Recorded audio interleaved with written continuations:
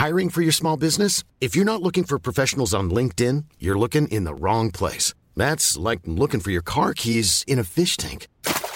LinkedIn helps you hire professionals you can't find anywhere else, even those who aren't actively searching for a new job but might be open to the perfect role. In a given month, over 70% of LinkedIn users don't even visit other leading job sites. So start looking in the right place. With LinkedIn, you can hire professionals like a professional. Post your free job on linkedin.com/people today.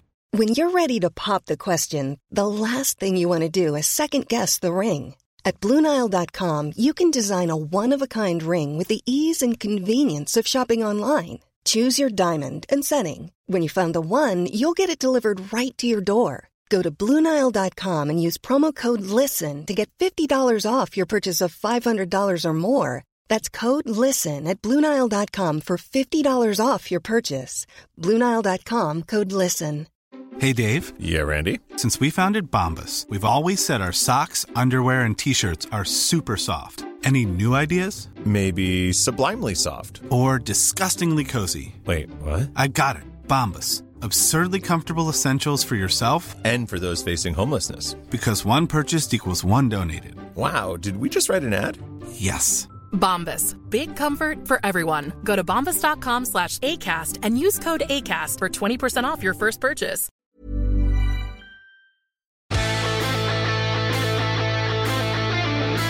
But this little dink ball, you know the one in a crowded area where it's a fist pass, the weight is taken over, hits the ground and it bounces into a fella's chest. Why do you not do many interviews? Oh, really? I've been asked to do a whole pile. Really? Yeah. Have you ever rang me? And they're roaring at me, "I Caffrey, you free state bastard." And next thing I hear, "You have no fucking jurisdiction up here."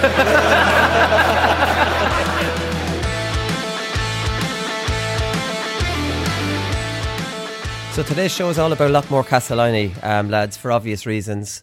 They won the double in Tipperary. Tears of sadness and despair this time last year, Niall, were replaced by more tears of joy and complete elation. Noel McGrath, I'm thinking of, it was that kind of picture that did the rounds after last year's final.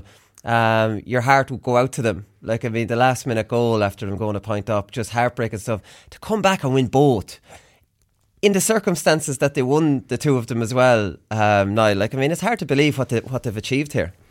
It is. It's just it's an unbelievable achievement, really. And thinking back on last year's final, like, I'll never forget the hurling final, especially. Like, that was the first one they lost, and I'll never forget Noel McGrath after that game.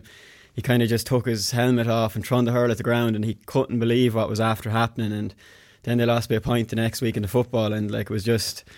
It was a horrible way for it to end for them, like, and to get back the way they have done this year, like, it's just been like the run they've been on 17 weeks in a row, and as we've been saying all along, it's been the same sort of way they've been winning these games, just like, and it was the same again yesterday. They kind of started slow, like missing chances that you'd expect them to get, but it seems with Lockmore, like, the game doesn't start until there's about 20 minutes to go, and the stakes are really high.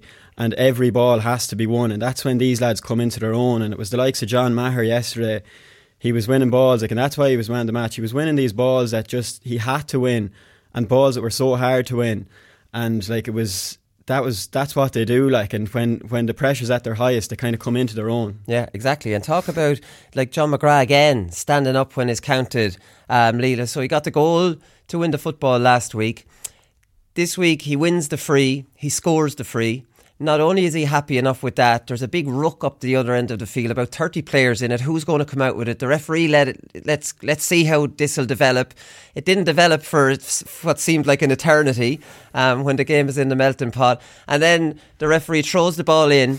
It looks like it hits off one of the players' feet, pops up into John McGrath's hand, bang down the field, final whistle blown. Like, I mean, Roy of the Rover stuff. Yeah, honestly. I mean, I'd written an article last week about him, and I think I said that it's his world and we're all just living in it, you know. It sort of reminds me of, like, do you remember if you were doing like creative writing in school, like in English, and you had to write like a dream or something, or some fantasy, you know, just where you achieve your ultimate goal or something, and like you and all your friends all had the same brilliant idea where you're like, it's All Ireland final day and it's the dying seconds, or you're playing for Liverpool in the Champions League and you're the one that gets the goal or the winning score. Like, John McGrath is like, he's he's fulfilling the prophecies of all of them stories. You know, it's what everyone dreams of, and for him to do it 1 week after the other, it's like people didn't even have the imagination to dream that up, you know, but he's gone out and done it. Like, it's absolutely extraordinary stuff. Yeah, especially after coming off not a great year with Tipperary, you know, like from to be, like you said, he was a man of the match in this final, but he's been nearly a man of the match in every game he's been playing in football and in hurling. And then, you know, to just, whatever way that ball just popped, like sometimes maybe, I don't know, it's written in the stars, like it popped up into his hand above anyone else. You know, when he was back there, I've never seen that throw in just pop up off someone's foot, Niall, and then he cleared it down. And I would say, no disrespect to Thurles Sarsfields, who are very good as well. Like, I mean, every neutral in the country probably jumped up off the couch when that final whistle blew. Oh, definitely. Like, we were in the house there watching it, and like, you were just delighted when the ball, like, it popped up to John McGrath, and it was such a present. Like, I'd say he's never won an easier ball in his life. Like, he even had time to sort of just set himself and go then again. And when he had the ball running out, like, it was just everyone in Lockmore knew that was it then. Like, but the same thing happened a minute earlier when he won the free. He was running down along the corner with Paddy Maher, and he went to rise the first time and missed it, like, and the ball hopped out of his hand, and you're thinking, geez, he's in bother here, he's down at the corner flag. But whatever way he does it, he just buys space for himself, and as strong as Paddy Maher is, John McGrath kind of just manoeuvred him to the wrong side and just held him off without even moving, like, and he has that knack of just getting to where the space is, and he's never blocked down or anything like that. And I was listening to it on TG Cahir, and the commentary was in Irish, and Donal O'Grady says, the co-commentator, he was like, this is a tough free now, it's out at an angle, he's missed one or two earlier, and Donal O'Grady just said, it's comma yoishe, which is like, it doesn't matter, he's going to score. Right. And like, I think everyone knew, like, John McGrath, he's so calm, like, and he walked up to the ball, he was just, you knew he was going to score. Yeah, I knew he was going to score too. He wasn't going to miss, like, and just the whole, like, that was just Lockmore. We were talking about it earlier, like, the whole way through the game, Noel McGrath so clever, Lee McGrath so clever, but like, as well as that, there was the fight of lads like John Maher kept going the whole way through, Kieran Connolly in midfield, like, he just never stops running, and the last 10 minutes, it was just war, like, it was ball going from one end of the field, and there was no real short passing, like, it was just, we'll lump it down traditional here. Stuff, and the referee letting everything go too, like, I mean, which added to, again, like, it was like a Kilkenny final, wasn't it? It was very similar to that Kilkenny final. Like, for the last 5 minutes you're thinking, there's definitely going to be a free here, like, I just haven't heard the whistle. But the play kept going, and the referee, Kieran McCormick is his name, he just let them at it, and it really added to the spectacle, because the last 5 minutes of that game, it was just like, if you win a ball here, you know you're going to get absolutely flaked, like, and that's the way it was. And I think that kind of a game suited Lockmore and brought the best out of them. It did. Like, I mean, I finally realised what hurling people say, let it flow. It's so obvious. Let the bloody game flow. I'm going to start saying it now myself. I'm totally on that side. Right, enough of us, lads, because I spoke with the captain, Lockmore Castellani captain Noel McGrath, earlier, and I started off by asking him how the head was today. All good now, Colin. Yeah, all good. Good all night. So we're all fresh and happy this morning. You're definitely happy, whether you're fresh or not. That's up for debate or not. Come here. I saw you. You said yesterday it was your proudest moment in your career, captaining the team yesterday. Yeah, look, I suppose they're special days. Like, and we've been, it's 8 years since we won a county final. Like, and to get the honour to go up and do it is unbelievable. Like, so. Like, you soldier so long with lads to do something like that, and to eventually achieve it then and be the one to go up and accept the cup on behalf of the boys is unreal. So it was a massive day for us all, and one that for me personally I'll remember for the rest of my life. The last year's finals, the two of them, absolute heartbreak. I think the whole country was feeling for you after that last minute goal, after you going the point up with the 65. There was a picture of you doing the rounds. You know, you were crying on the field, and you know, you fast forward a year and you're still crying on the field, but it's it's for a completely different reason. Yeah, exactly. Yeah, I suppose it was. Yeah, it was two totally different games and two totally different outcomes, but. Thankfully, we were on the right side of it this year, because last year was heartbreaking, and like, you think when that happens that you might never get back there, because when you're so close, like, so for it to happen the way it did over the last 2 weekends was unreal, and we'll definitely remember that for a while anyway, because we all remember the heartbreak we had last year as well. So to have the opposite feeling this year is unreal. Yeah, no, it definitely is. Did you fancy John to get that free at the end? To be honest, I can't really. I do. I remember it all right, but I didn't realise how late it was in the game. I thought there might have been another maybe 3 or 4 or 5 minutes left. So he had been hitting them well all day. I think he missed 1 or 2 in the first half, but he's been hitting them well for the last few weeks. So we'd be confident enough in him. Like he's been hitting the frees for us all year there and been fairly successful with him. So, but on the pitch, I didn't really realise how long was left. So. I didn't feel as nervous maybe as people sitting in the stand or watching on telly. Right, okay. Like, I mean, for John it was a fairy tale ending because he won that free, then he scored it, and then I don't know how the hell, I think the referee went to throw the ball in after it was a scrum for about 30 seconds, and then he threw the ball in. It must have hit someone's boot and popped up into his hand. Yeah, the boy said that it just hit off someone's knee or early and just flew straight into his hand, and he cleared it away, but how easy that could have went the other way and flew into his arse that hand. So it's just small margins, but we were delighted to see someone coming out with it, the red and green anyway, and clearing it out. Well, what are you thinking in those moments at the end, especially after what happened last year? Like, I mean, is that going through your mind, or is it like, Jesus, we could get caught here, or are you trying to stay positive and confident that you'll close it out? I don't think you have time to think about that. Like it's just so much going on in that period of time. Like when we were 4 or 5 up, and then we can see their goal and got them back into it, and next minute they're level. Like so, you don't really have time to think what's going on, and you don't realise what's left time wise or anything like that. So I don't know what's going through our heads, but that's just hoping the ref will blow the whistle and it'll be all over. How like, I mean, are you always in these games that go down to the wire, whether it's football or hurling? Number one, you have a slow start. Number two, you make a big comeback, and number three, it's going to be a completely nerve-wracking finish.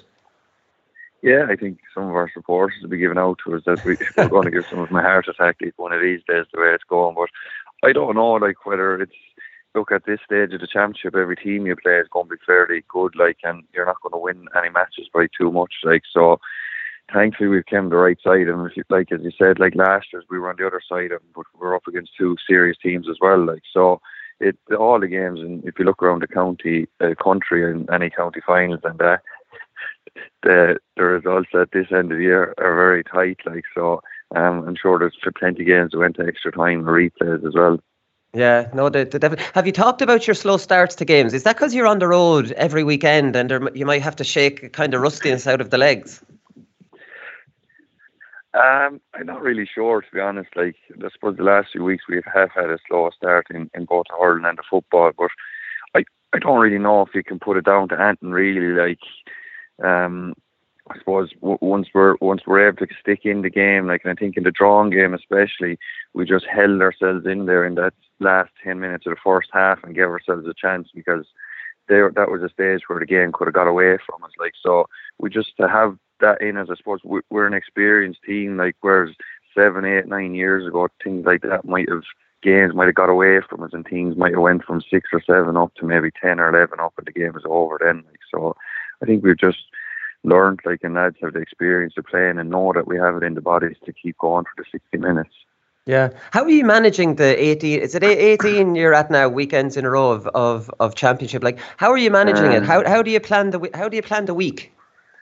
Look, I suppose we've trained for whatever code we're playing at the weekend. Like, so, like, we train most Tuesdays or Wednesday nights, whichever. If the match is on a Sunday, we train Wednesday. If it's on a Saturday, we train the Tuesday, and then depending what day it's on the following weekend, we mightn't train at all, or we might train on the Friday night. Like, so it's managed well, in fairness, by the management, like, and that, and they know how much to do on any given night, like, and that keeps us fresh, like. And when you're changing from hurling to the football, like, people think of it as a negative at times, but it keeps us fresh for both codes. Like, when we go back to playing hurling after a football week, we haven't played hurling for 8 or 9 days, like, and lads are just mad for hurling then. And same when it comes to the football, like, you'll be looking forward to it because you haven't played it in over a week, like, so it keeps things fresh, like. And then there's a swap over of players as well, and lads that maybe haven't played in the football are going to play in the hurling, and haven't played in the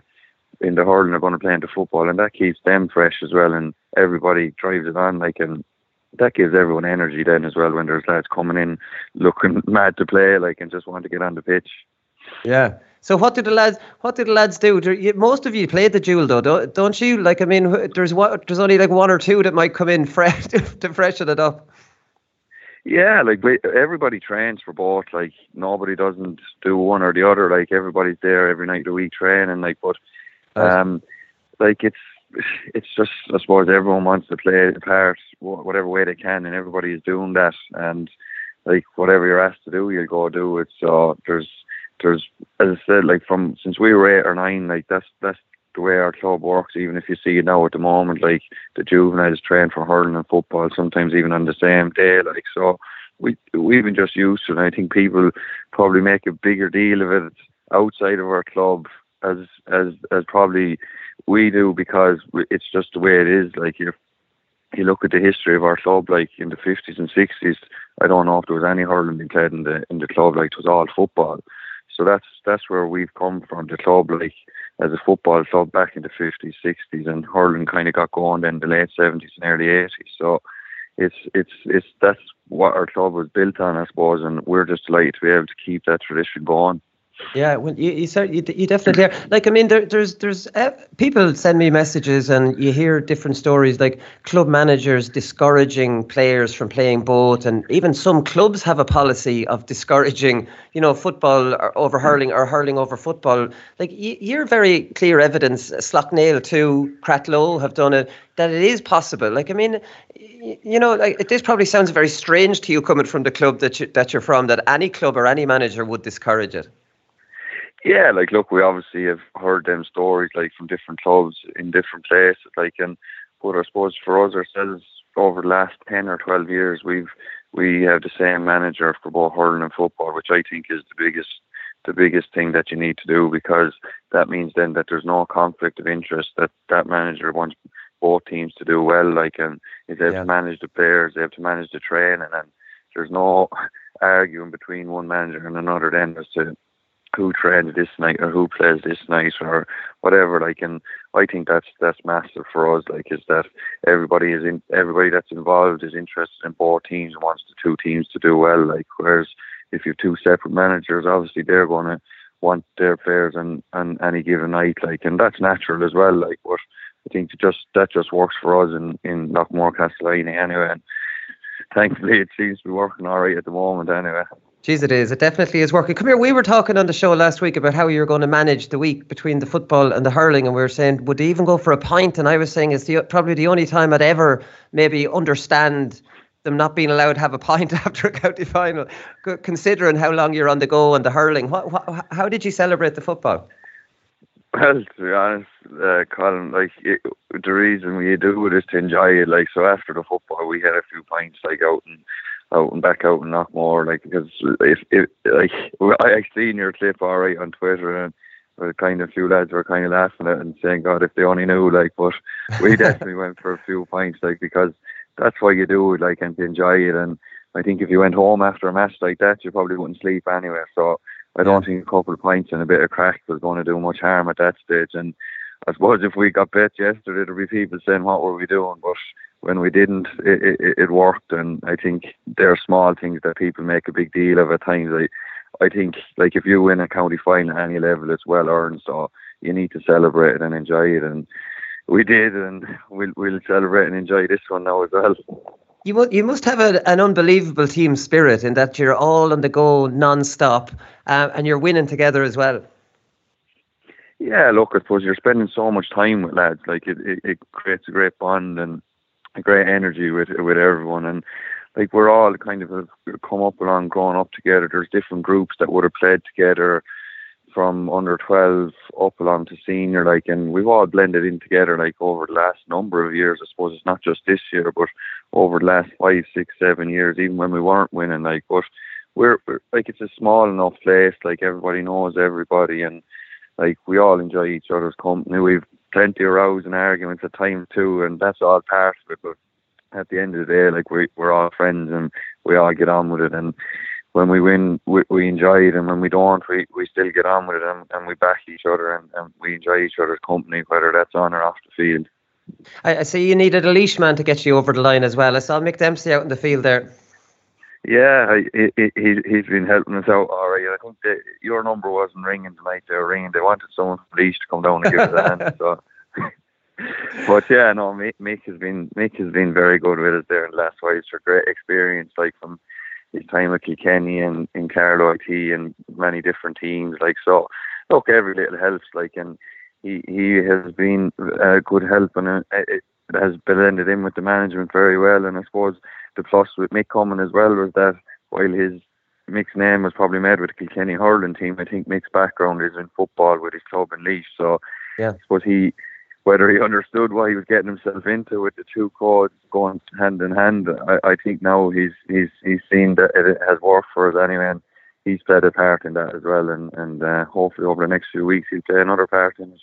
Yeah, Mick Dempsey gave me my debut senior football in 1998, so he did. So I always have good memories of Mick. He obviously played with I'll ask him during the week what you were like. I had a brilliant debut actually. Yeah, the next game not so good, but the debut went well.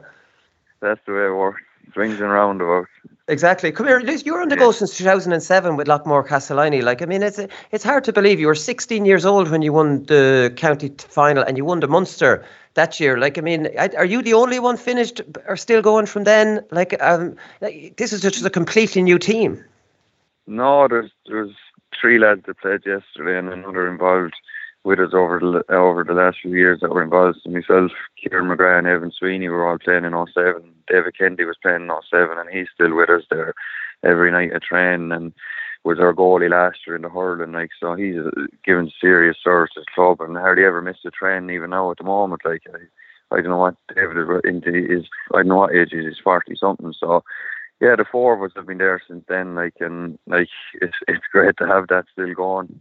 Yeah, no, it definitely. Well, I have to say before I let you go, the club is getting great coverage. Like, I mean, you couldn't buy this kind of marketing, you know. Like, I mean, I think everybody remembers the images from last year, how you've been able to bounce back, the fact you're a dual club. You know, do you notice the attention that the club's getting? Look, you do, Colin. There's no point in saying you don't. Like, we're all on social media, we're all on Twitter and Instagram and that, and you see the different things on it. Like, but I suppose it's like that's all great and that, but we got all the claps in the back last year, even though we had won nothing. And I suppose we kind of said this year over the last few weeks we were close again, and we didn't want to get all the claps in the backs for being great lads for getting close again, like, because you want to win when you get so close to finals. Like, so, like, people give us great support and it's very much appreciated, like, from inside the club and outside the club, and like that's what makes it, I suppose, for us. And we're happy to be able to just give them something to celebrate. Like, we all know at the moment there's a lot of doom and gloom over different things, like, and so to have this, to be able to give our parish a lift, and hopefully people that were even looking on from outside, give them a lift as something that they can enjoy. Like, it's nearly December at this stage and the year is nearly gone, but people are still in great spirits, and hopefully this will keep people in good spirits, because you could get down very easy if you believe everything that's going on out there in the world at the moment. So you have to live a life too and enjoy it as best you can. Well, that's it. And you're still going to be enjoying life, because I'm sure today you'll have a good day, and obviously then out next week against Éireog in the Munster Football Championship, and then a small task of heading to Walsh Park to play Ballygunner the week after. Yeah. So 2 big weekends coming up again. But look, I suppose we'll enjoy this week, yesterday's result now today, and we wake up tomorrow morning whether lads will be fit enough or fresh enough to think about next weekend. Tomorrow we'll wait and see. But come Wednesday night when we get back to the field, we'll get to focus on again for next weekend. And what an opportunity, like, just to go somewhere different, like, and go play. I've heard a few matches in Ennis, but I've definitely never kicked a football down there, so that's going to be something that'll be interesting for us all, and we're all looking forward to it as well. Like, and that'll be another great day out for us, and hopefully that we'll give a good account of ourselves and represent Tipperary as best we can in both codes. Last question before I let you go: has anyone ever showed up to hurling training and without their hurl thinking it was a football training session? It has happened at times. Yeah, it has happened at times. they'd have no Hurley, and yes, but I think since it happened a few times a couple of years ago, alright, but since that I think people have learned just bring them all with you, and then whichever is going on is going on. So during this, when the matches are going, the midweek what's trending is going to be, like whether it's hurling or football. But I think John said a few years ago about hurleys and our slitters maybe thrown in the middle of a football session or something like that. But I don't think it's as crazy as that over there now. But we hopefully think that we're getting on all right with the way we're going anyway. You definitely are. Noel, come here. Thanks very much for giving us your time this morning, and enjoy the celebrations today. Thanks, Colin. Thanks very much. So there you are now, Lee. There's confirmation. They did go for pints after the football match. We were wondering what the hell's going on. What would they do? They went for pints. And as Noel said, and he's dead right, I suppose if you go home after a game like that, you're not going to sleep anyways. You're as well off to have the bit of closure on it, the chat around it.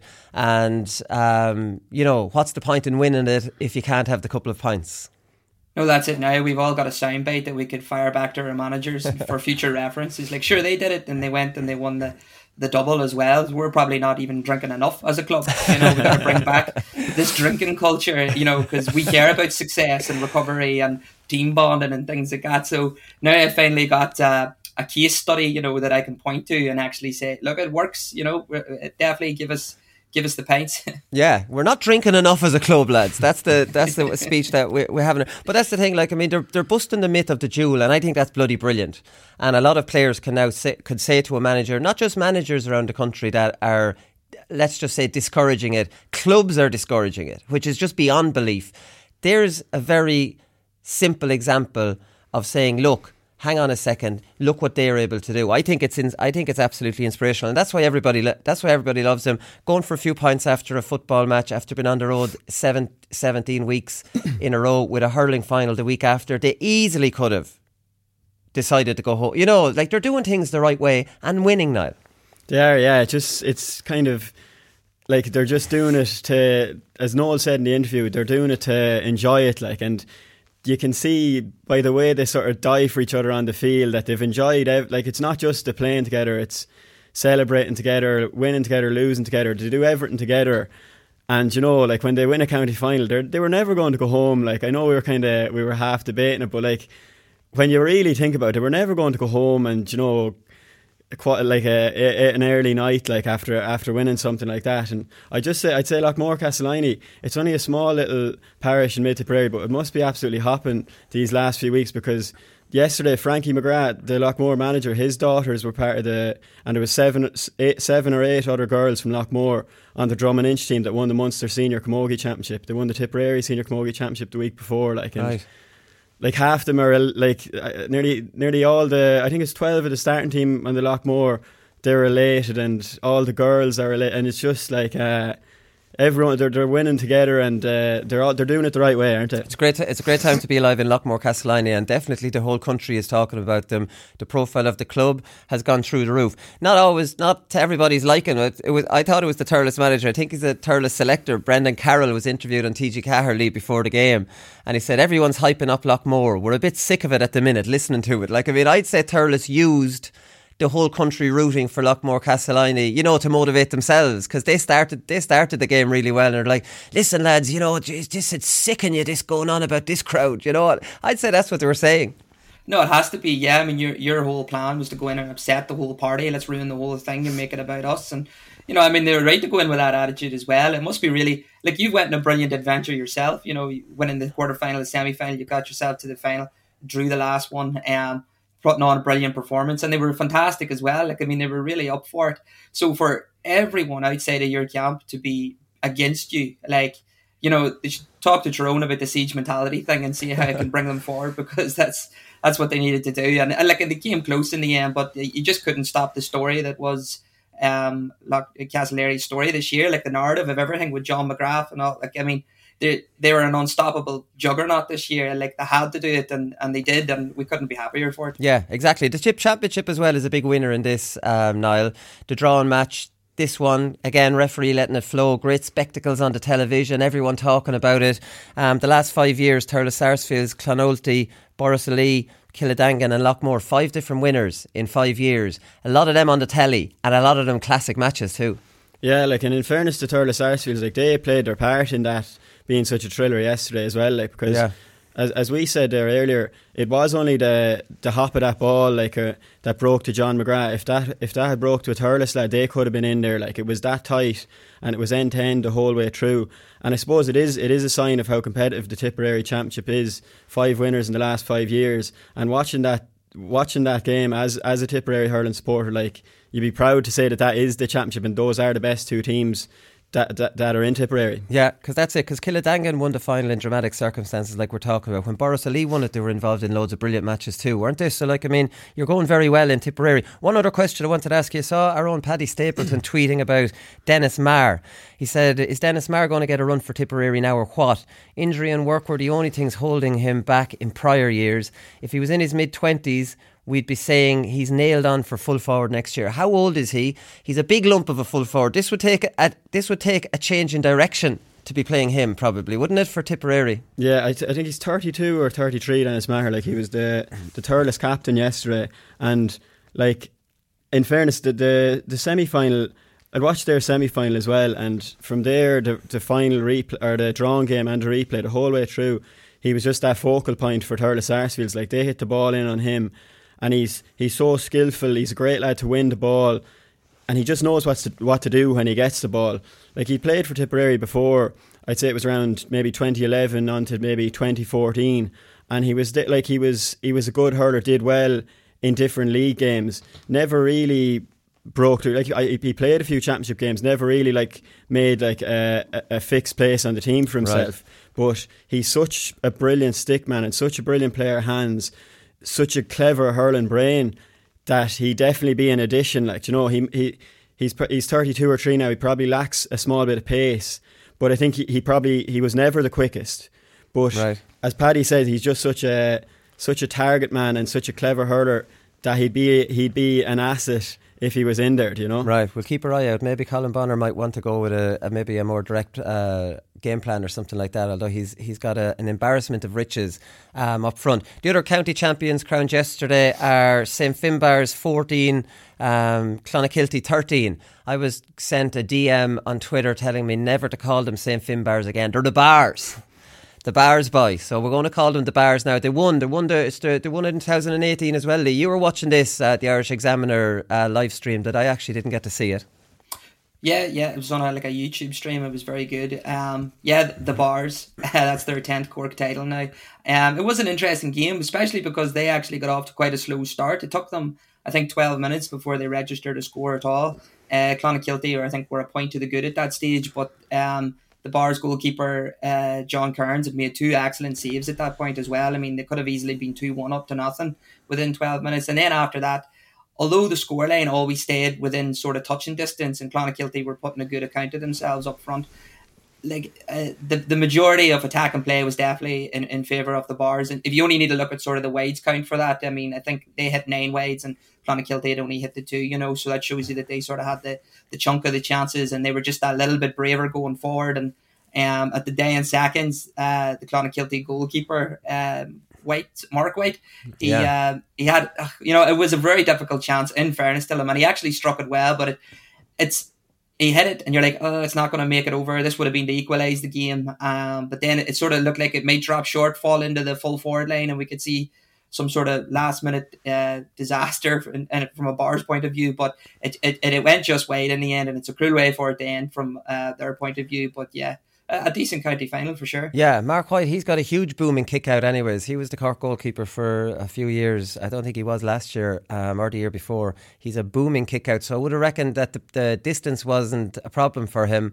It just faded to the right. They were down on the field afterwards, and I was singing Allez le Blues. This is the song they sing. They're obviously tugged out all in blues. Something you boys in Laura could borrow if you want. Allez le Bleu, the French crowd sing it at the rugby. Yeah, all we need to do is win a championship now we'd be allowed to sing it and stop getting relegated and that kind of thing. But in fairness to you, if you're calling a club by their name and you're still getting called out by lads on Twitter, I don't know how can you win? Cause I'm calling them the perfect name written down in front of me, saying Finbars, and I'm getting shit over that. It's the Bars. They're obviously a bit of a cult, like when they've that Allez Le Bleu thing going as well, and that's the Bars and all this, like. But sure, I suppose, as we were talking about last week, they're kind of an iconic club, aren't they? And although the one in 2018, it was their first title in 33 years, so they've gone through an awful drought. They were relegated into intermediate around 2007. Michael Shields came on yesterday, and he was around for that relegation, and they lost a couple of finals, then won it for the first time in 33 years in 2018, and now have retained it and have a young team. So it'll be interesting to see how they get on. They play. The last time they played in the Munster club, when they won it in 2018, they were destroyed by Dr. Crokes. Now Dr. Crokes were at their height with that great team they had. In around there was 520 to 111. So they really need to, there's no Dr. Crokes this year. Austin Stacks or Kearns or Atleys probably be manageable enough. Lockmore Castellini would be good as well. I think they play Lockmore Castellini. I think it is. I think that's the winner of Lockmore and Ennis. Plays Finn. Lockmore and Ennis. That's Eire and Ennis. So the Bars really need to redeem themselves, because like a team with such the history they have, like we were saying last Thursday, 9 county titles, 3 All-Irelands. Like, to be humiliated in Munster by the Kerry champions for the Bars, they're definitely, I'm sure, be going out. Even Ian Maguire said after the game, he said, it's our tradition to carry on now. We're not looking at the 80s team, we're looking at this team. So, that's it. The tradition's there. We don't want a repeat of 2018. I'm sure they're really targeting doing well in Munster now. Yeah, well, when they won in 2018, that was the end of the famine, and maybe they did. Like, you kind of think that is, we've got to the promised land now, and it can be hard to get it going again. But Ian Maguire, he was the captain in 2018 as well, and captain again and man of the match yesterday. And he's Cork captain too. Obviously, he's kind of the talisman and the man that's bringing Finbars forward. And just having interviewed him before, and hearing what he's saying there, he'd be a great man to sort of lead them. And I'd say they will be much more focused this time around when they get into Munster. Yeah, Clonakilty had a nice little touch before the match. Their 1996 championship winning team, footballers, lined the corridor in Páirc Uí Chaoimh. We know obviously the Páirc Uí Chaoimh is like a mini Croke Park, so you can picture the tunnel, like when you'd see the Dubs coming out through it. They were lined up along it, Lee, to clap the boys out and slap them on the back and stuff like that. Clonakilty, to be fair to them, they were well in that game, only lost by a point. They were 3-1 outsiders, and like we mentioned Friday, Liam O'Donovan wasn't playing, so again they'd have a lot to kind of be proud of and build on. No, for sure. Yeah, they definitely made a great account of themselves, particularly because, they'd only lost 2 games this season, and both of them were to the Bars this year. So and one of them was a very good hammering as well. They were well beaten. So for them to come out and be competitive all the way through, they equalised really late in the game in injury time. Yeah. And you're sort of thinking the momentum might swing their way, but the Bars, Stephen Sherlock, it was well marked that game, but he scored 7 points, still 3 from play, and he got the winning score. He was just on form this entire championship. He finished the championship season with I think it was 341. It was a very decent return, and he's good on the dead ball, and he's excellent. In terms of pressure, cool, last kick of the game. The big scores, he steps up in them situations, and for him to get score lines like that and still not get man of the match, because Ian Maguire was just colossal in midfield, and then their goalkeeper, as I mentioned earlier, John Cairns for the Bars, keeping the 2 goals out. If either of them 2 goals had went in, we could have had a completely different game on our hands. But just in fairness, the Bars, from their last line of defence to their focal point in attack, they were just that little bit stronger in depth, and they got 3 in the end. Yeah. Clough-Ballacalla beat Raparees on Saturday night. This was on RTE, so they got over Willie Dunphy's stag anyways. They didn't go too mental, because they were in good form. I was watching this. It was the Little Purple Patch just before half time that played against it. Raparees had the wind in the first half, 8-4 up, and Clough-Ballacalla got the last 4 points of the half, going 8-all, and then they have the wind in the second half. And Clough-Ballacalla are a good second half team. They had been in the Laois Championship anyways, so the kind of the writing was on the wall maybe for Raparees. That was Clough-Ballacalla's first ever win in the Leinster club, which sounds incredible, but they're only a new club, and this was only their 3rd attempt in the Leinster club, so it's not, stats can be misleading sometimes now. Yeah, exactly. It was with 20 minutes gone in that game, and Raparees 8 points to 4 up, you're nearly thinking Clough-Ballacalla are in a bit of bother here, but And when a team scores before half time, whether they're losing or whether they're ahead, they're such important scores to get, because it completely changed the game there. Yeah, on your Saturday tails night. are up. The mood in the dressing room is completely different. Completely, yeah, and you could see it. Even the scores that they got, were brilliant. Like the one, Willie Hyland scored one. He barely even looked, and he was hitting it up. It was a beautiful point, like from the middle of the field, and he played his part in setting up one as well. It was a brilliant score they got. Someone hit the ball to him. He hit it across. And the corner forward in and got a lovely point as well. And that just completely changed the game for Clough-Ballacalla. And like going in at half time, like having been 4 points down, getting it back to level, you knew they were going. The momentum was with them then coming out in the second half, and they never really looked back from there. Like Raparees were a little bit flat in the second half, but like I suppose the fact they hadn't played in 9 weeks can't have helped them. Well, that's it. I'll talk about that in a minute. But Picky Marr's goal was a lovely little goal, wasn't it? And you mentioned Willie Hyland's point. He took a pass and he wasn't even looking at the goals. He just knew where they were. Like, he's a Rolls Royce type player in midfield. You have Willie Dunphy, you have Bergen in the corner, who are hard to handle. Willie Dunphy, I'm a huge fan. Like, he's all action. He wears his heart in his sleeve. Even Cheddar said on the show here, when he was on it, he doesn't know how he's still playing. His knees are completely gone. He doesn't know how he's walking. And Willie Duffy's still doing it for Laois and for Clough-Ballacalla. He's such a feisty character. There was one stage in the first half, I think it was Ricky Fox gave him a little snig after he was clearing the ball down the line, and Willie Dunphy turned around and he was fit to row, like, and any time any defender gives him like steps on his toes, even just a small bit, like Willie Dunphy gives it back to them twice as hard. And I'd say it's that sort of mindset, that sort of like mental toughness, like, that just brings him through and even allows him to play when his knees are in such a bad way. Like. He's marrying a physio, which might not come as a surprise. Yeah, I'd say she'll have her work cut out with him anyway. She'll plenty of practice, there's no doubt there. So Lee, Niall mentioned Raparees. Like, I mean, this is a serious disadvantage. Now, we are accepting the fact that we're going to talk about Ballygunner in a minute, who had an 8-week break and they won well. Now, Raparees had a 9-week break. Like, for me, the Wexford County Board are not doing their county champions any favours. You're coming up against a Clough-Ballacalla team who've won a county title up to 2 weeks ago, are on that roll, momentum, confidence, and you have a situation where Raparees are sitting there for 9 weeks. It can't be an advantage because, there's a big problem with teams when they win the provincial club and then there's like a 12-week break to the All-Ireland club and all that momentum's lost. But at least that's the same for both teams that are playing those All-Ireland semi-finals. And every player, every manager talks about how hard that break is and how to manage it.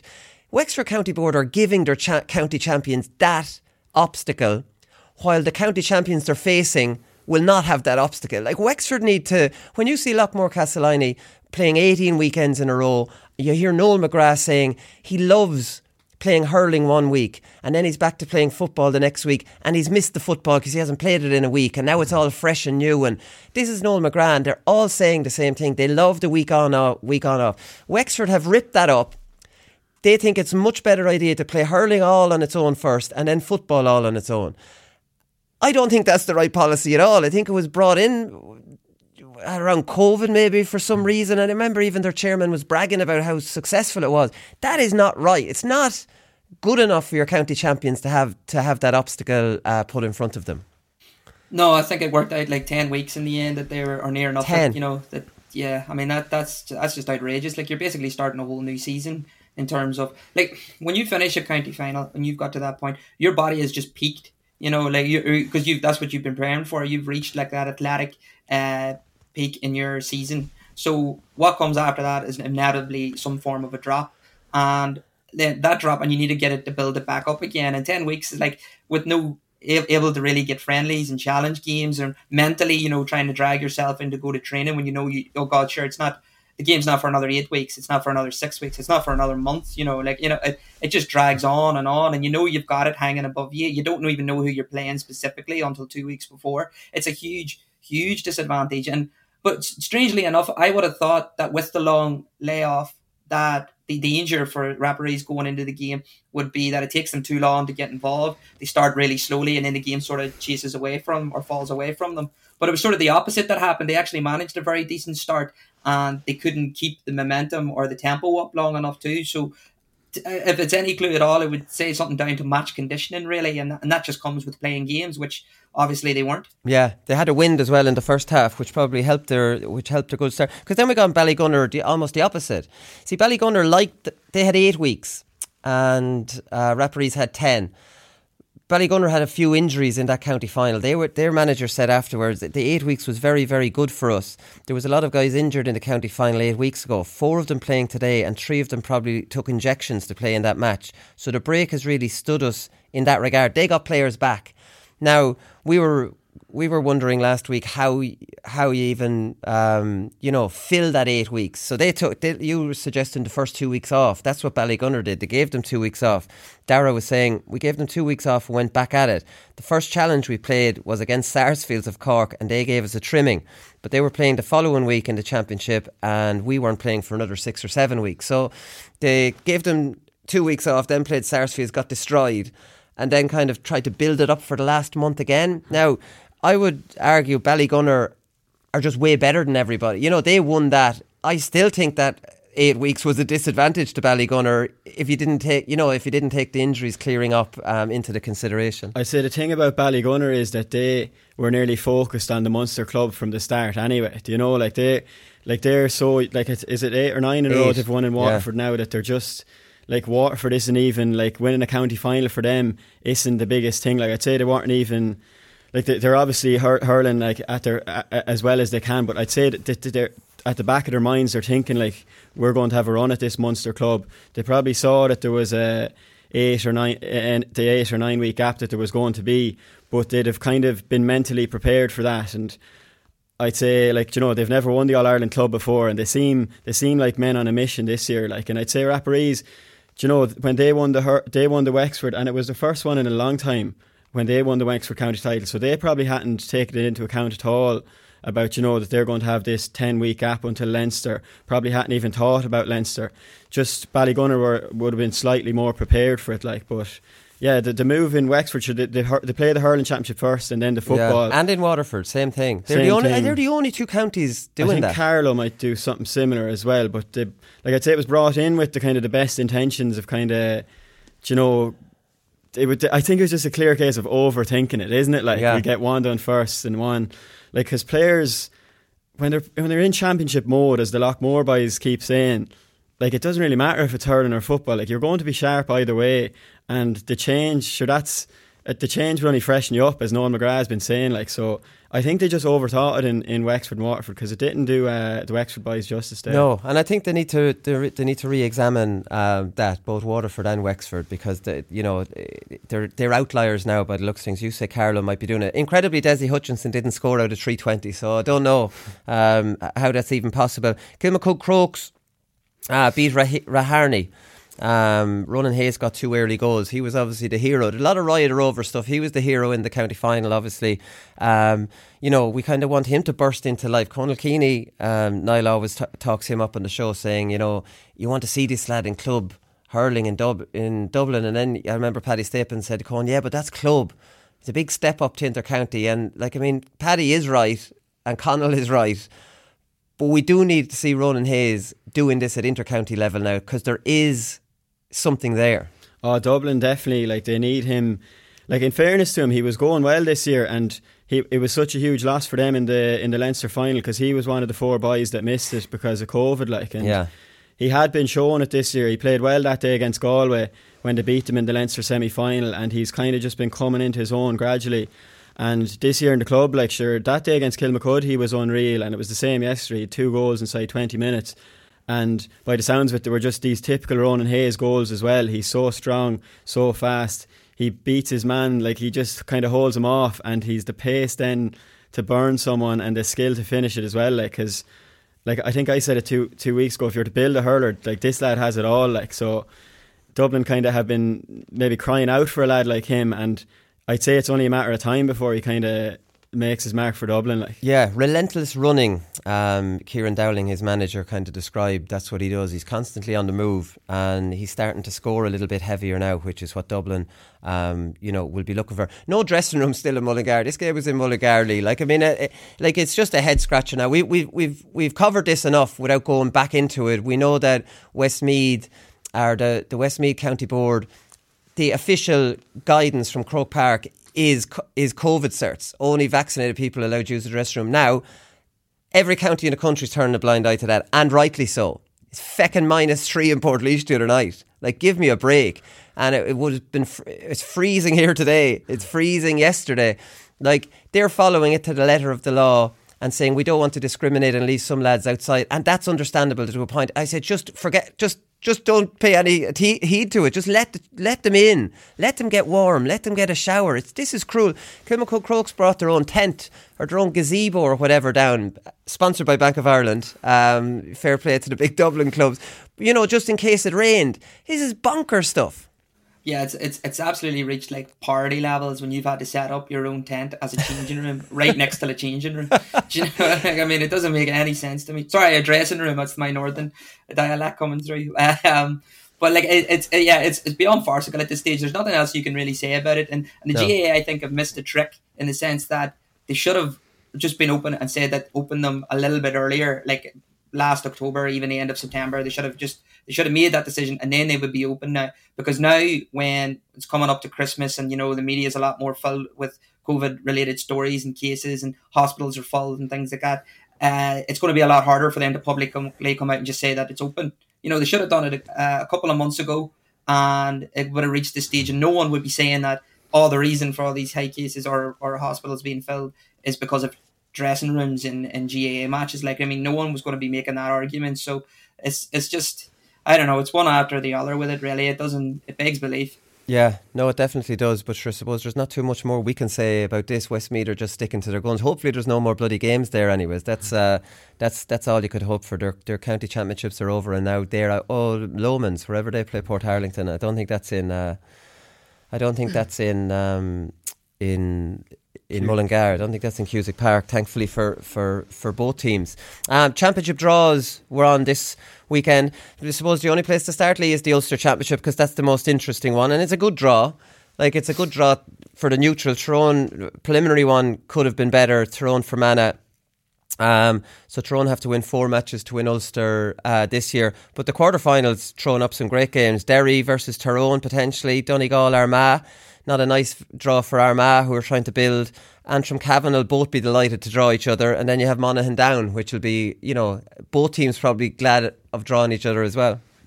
Yeah, it's a really interesting draw right from the start. Maybe not the preliminary round.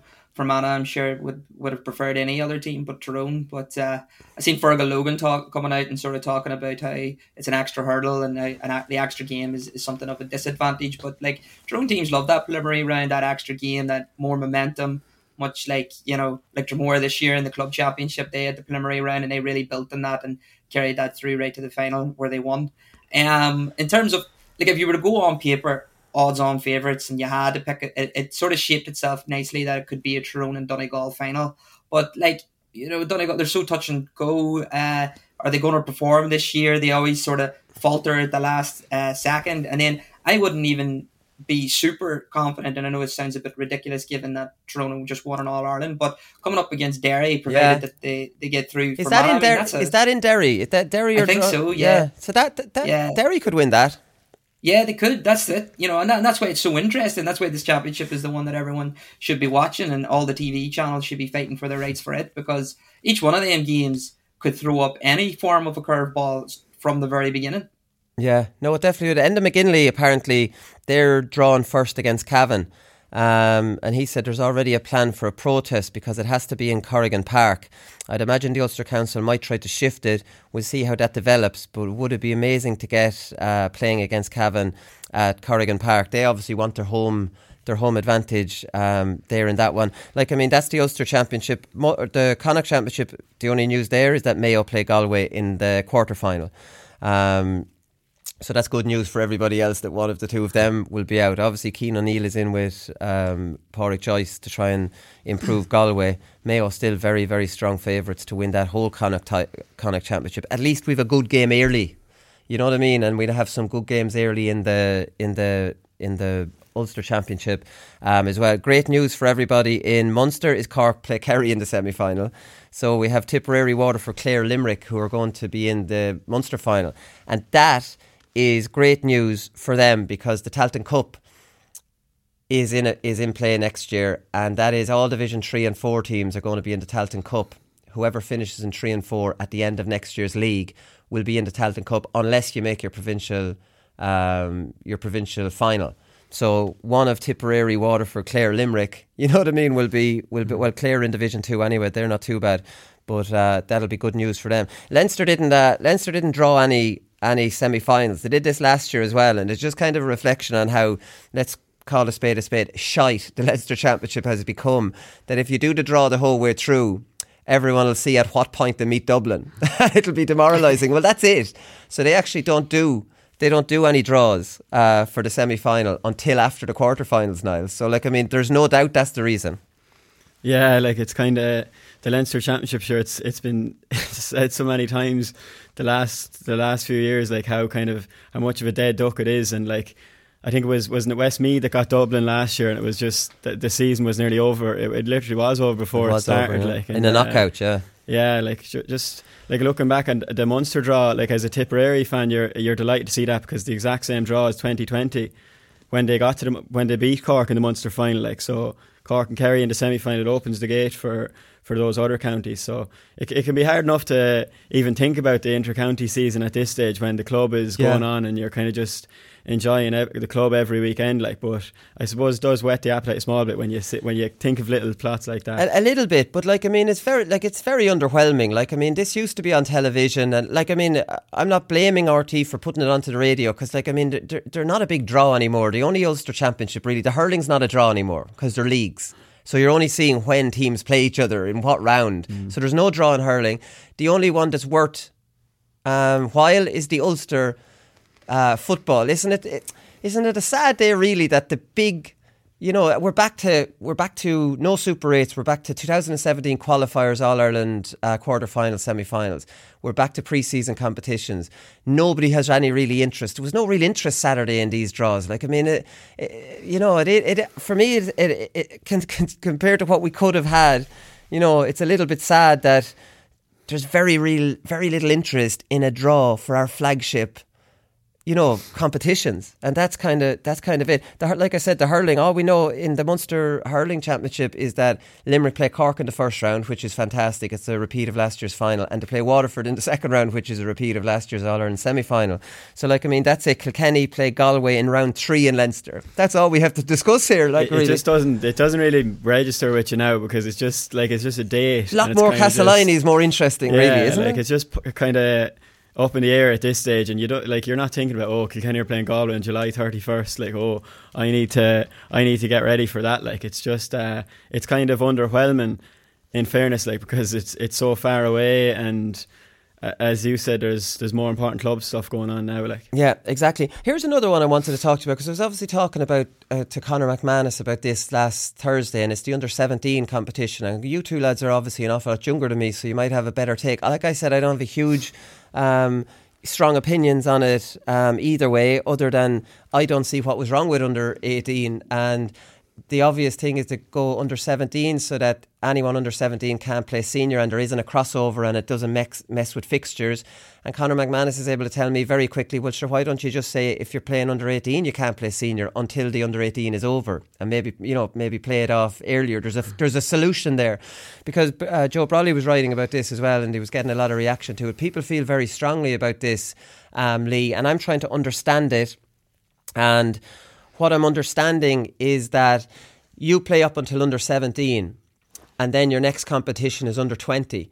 And we all know the under 20 isn't as serious as the minor, because people go to college.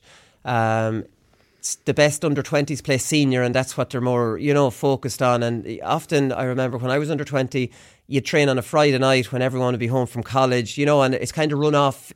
I think I've played an under-21 county final on St. Steve, after Christmas or around Christmas time. It's not given the same prestige. And what people are a little bit annoyed about is that you finish at 17 playing minor instead of 18. That year from 17 to 18, you're in secondary school, you're still around at home, you're not in college. And why is that year of your life been wasted when you could be playing minor? And I suppose I do understand that argument. Yeah, and that's completely it. Because we talk about the benefits of retaining players and how hard it is to retain players from minor level alone, and that is with the under 18. So when you're making the cutoff point at 17, so that's a year less where you're less like physically developed. You're still in school. You're essentially still, a child, a teenager. You're living at home, relying on your parents to cook your dinner and stuff. Like, you're not a grown up person, but you're thrust in with all these beasts of men. From like they're anything from 23 onwards up. And you could even be a better footballer, but because physically they dominate you so much, you can't, express yourself in a way, and football just doesn't become enjoyable anymore. The under 20 thing is exactly what you said. All the best players go straight into the senior team, and then that leaves a handful of players who aren't good enough, and there just isn't enough to field most teams, and the competition they try to run it off very quickly, and just whatever gap that they can find to run it off in. Joe Brawley in his article talks about how his own club, he managed the minors, the St. Bridget's minors. I think it was like for 3 years in a row. They reached a couple of county finals and things, fairly successful. And the natural progression then this year was for him to take the under 20s. And he said it was just a disaster from the get-go. The best players went straight to senior. I didn't have enough players for a lot of the times in matches. They were meant to play Corrigan last week, and Corrigan being the top dogs of Antrim football in recent years, and Corrigan couldn't field for the game last week, so it was just abandoned. But how come how come that argument was never there for under 21 level, which has all those same issues? Well, I would say the argument was there because when I worked with the BBC and Radio Ulster, I did a package way back in, I think it was 2016, about is there any sense in the under 21s anymore because of the drop off levels and people not filling teams and the championship being ran off so quickly. At least then you're into uni before you've made that decision, are you going to play football or not? And you had that last year at school.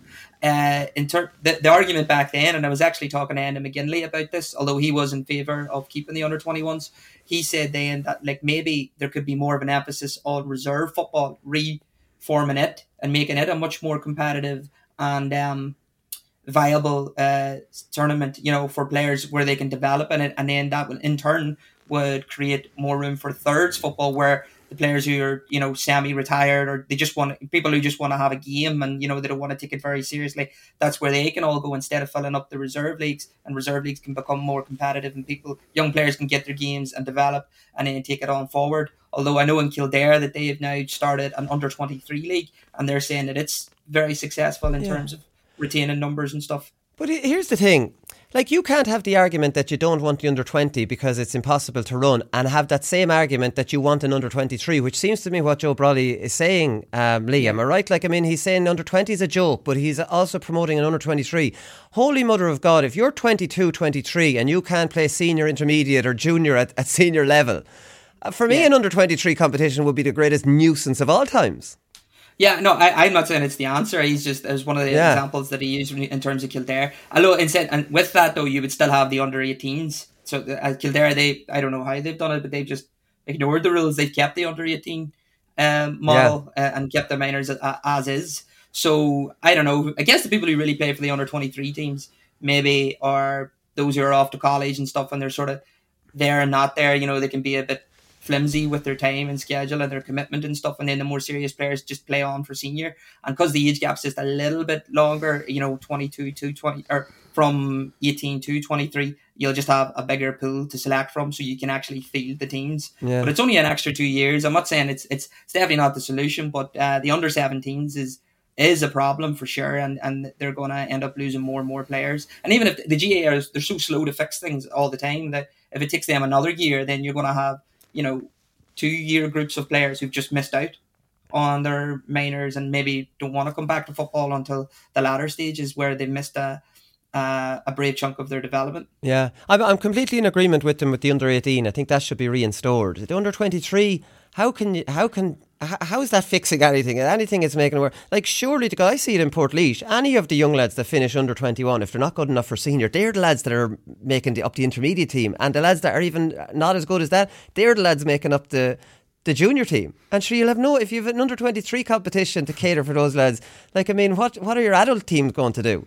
I actually couldn't believe it when I read that there was an under 23 competition in Kildare. It's just, as you said, who's extra going fixtures, to play extra fixtures for lads? If you're not playing senior, when you're 22 or 23, you're going to be playing junior, and you're not going to be I can't see like kind of travelling home for training for under 23, a competition that has kind of no tradition. But you get my point that if you cannot make a case against under 20 or under 21, and then in the same kind of like only Joe Brawley could really do this. Yeah, exactly. Yeah, but like in fairness, I think the under 21. You were kind of saying that it's the under 20 and under 21 are kind of similar, and lads making the case for 21 against 21 that they should be against 20 then. But I just think it's the tradition kind of thing is a bit kind of adds to the thing. Like our clubs in Tipperary to be playing under 20 hurling, and you'd still call them the under 21 teams, you know. Yeah. And it's just kind of the under 21 was kind of taken seriously just because it's been there for so many years. Like, but right, and the under 20 is seen almost like a blitz. Let's just do this new thing. Yeah, and the under 17 is nearly the same. Like, and as Lee was saying, like that final year in school, like, and you're 18 years of age, you're still at home. Like the minor championship was like that was the thing, like, and that was what everyone would be talking about in school. Like when it's under 19 or under 20, lads are up in college, and it's not the same kind of, there's not the same buzz about it. It nearly becomes a nuisance coming home for it and stuff like that. So I think, as Conor McMahon said, it's kind of just mad that they changed it in the first place, because there seemed to be no reason to change it. Yeah, no, exactly. I think that's probably the best thing about it. Nobody really asked for it. I do take your point with the under 21 as well. When it's always been there, you might focus on it a bit more than this new thing. And what really annoyed me is the under 20 at intercounty level now. Like I know Offaly got a lot of coverage for winning it, but the reality is the best players play senior. The best players in the country are not even playing in that under 20 competition. Now I think in Offaly they retained them all at the expense of their senior team because they wanted to focus on it. But like David Clifford, Sean O'Shea never played under 20.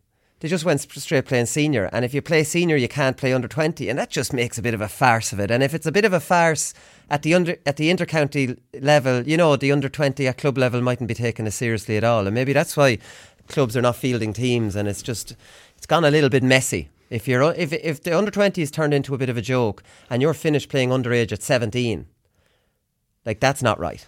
No, like it does make a joke of it, that kind of the best under 20 players aren't playing for their counties, like, and as you said as well, if it's not going right at intercounty level, how is it going to be going right at club level? Like when lads are kind of they need to be coaxed, like some lads need to be coaxed along anyway, and they need to kind of have something, you know, something like the under 21 championship, maybe a bit of tradition that might bring them back, or the teams did well in years previous. This time it's just a little bit haphazard, and it is no wonder really that you're seeing these walkovers and clubs not really putting much into that under 20 championship. Yeah, exactly. Last one is Owen Cadigan retired over the weekend, and I thought he was worth mentioning considering we're talking about dual players so much on the show, and they are obviously extinct at intercounty level. We know that there's none.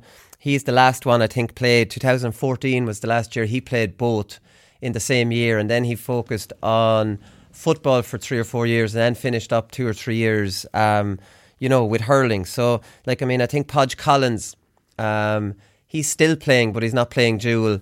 And Seamus Kennedy, I don't think he ever played senior with the footballers, did he, Niall? He's more dual at club level.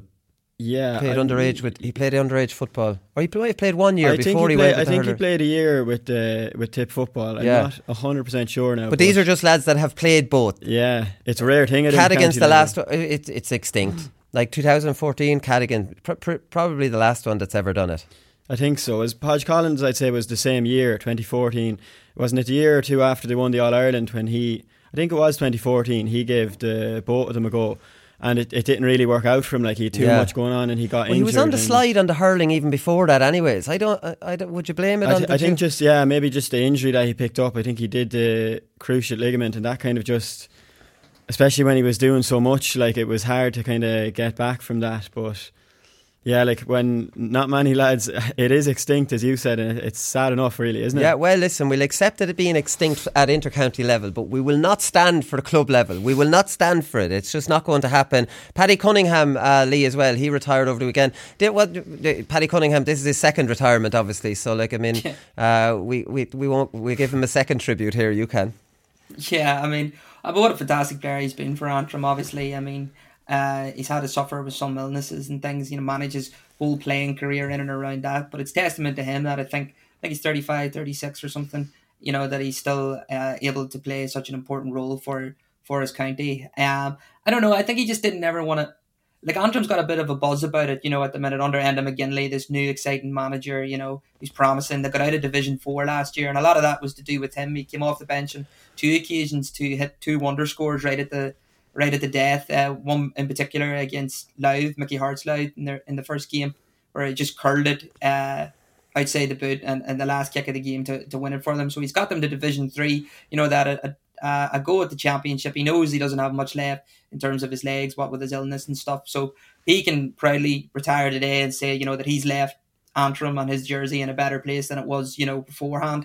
And he can sit back and watch it as a fan. Yeah, exactly. A wand of a left foot. I think it was Enda McGinley did a lot of persuading to get him back last year, and probably the fact it was a knockout championship and it wasn't the longest season in the world probably, fed into it. And Paddy's like, don't come at me again this year. No way. You talked me around last year, but you're not going to do the same again this year. Right, so congratulations to Owen Cadigan and Paddy Cunningham on 2 great careers. Owen Cadigan and Paul Galvin had some great battles back in the day with the football. That was the fishhook incident, wasn't it? Where Cadigan or Paul Galvin had his fingers in wasn't that Cadigan? Yeah, it was. The fishhook, yeah. So they had 2 right battles back in the day. We missed Keith Higgins. Wasn't he a dual player for a few years there? Did he do the dual? I'm nearly sure he did, because he won a Christie ring with Mayo. Was it 2017 or 18? And he was playing football at the same time. He might have been, but with the Christie ring, it's played early in the season, so he would never have been crossing over during the championship with Mayo. I think he did it. He might have played he might have played it in the same season. Yeah, exactly. Right, we'll leave it there before we start trying to find some more. We'll be back on Thursday and we'll preview the weekend's club action. So we'll talk to you all then. Good luck. No such thing as a media ban. We don't have a media ban. You do? No, we don't. A donkey'd eat and a donkey'd eat a pallet. There's nothing else to eat. He was massive. Legs, arse, built. But I burst out laughing watching the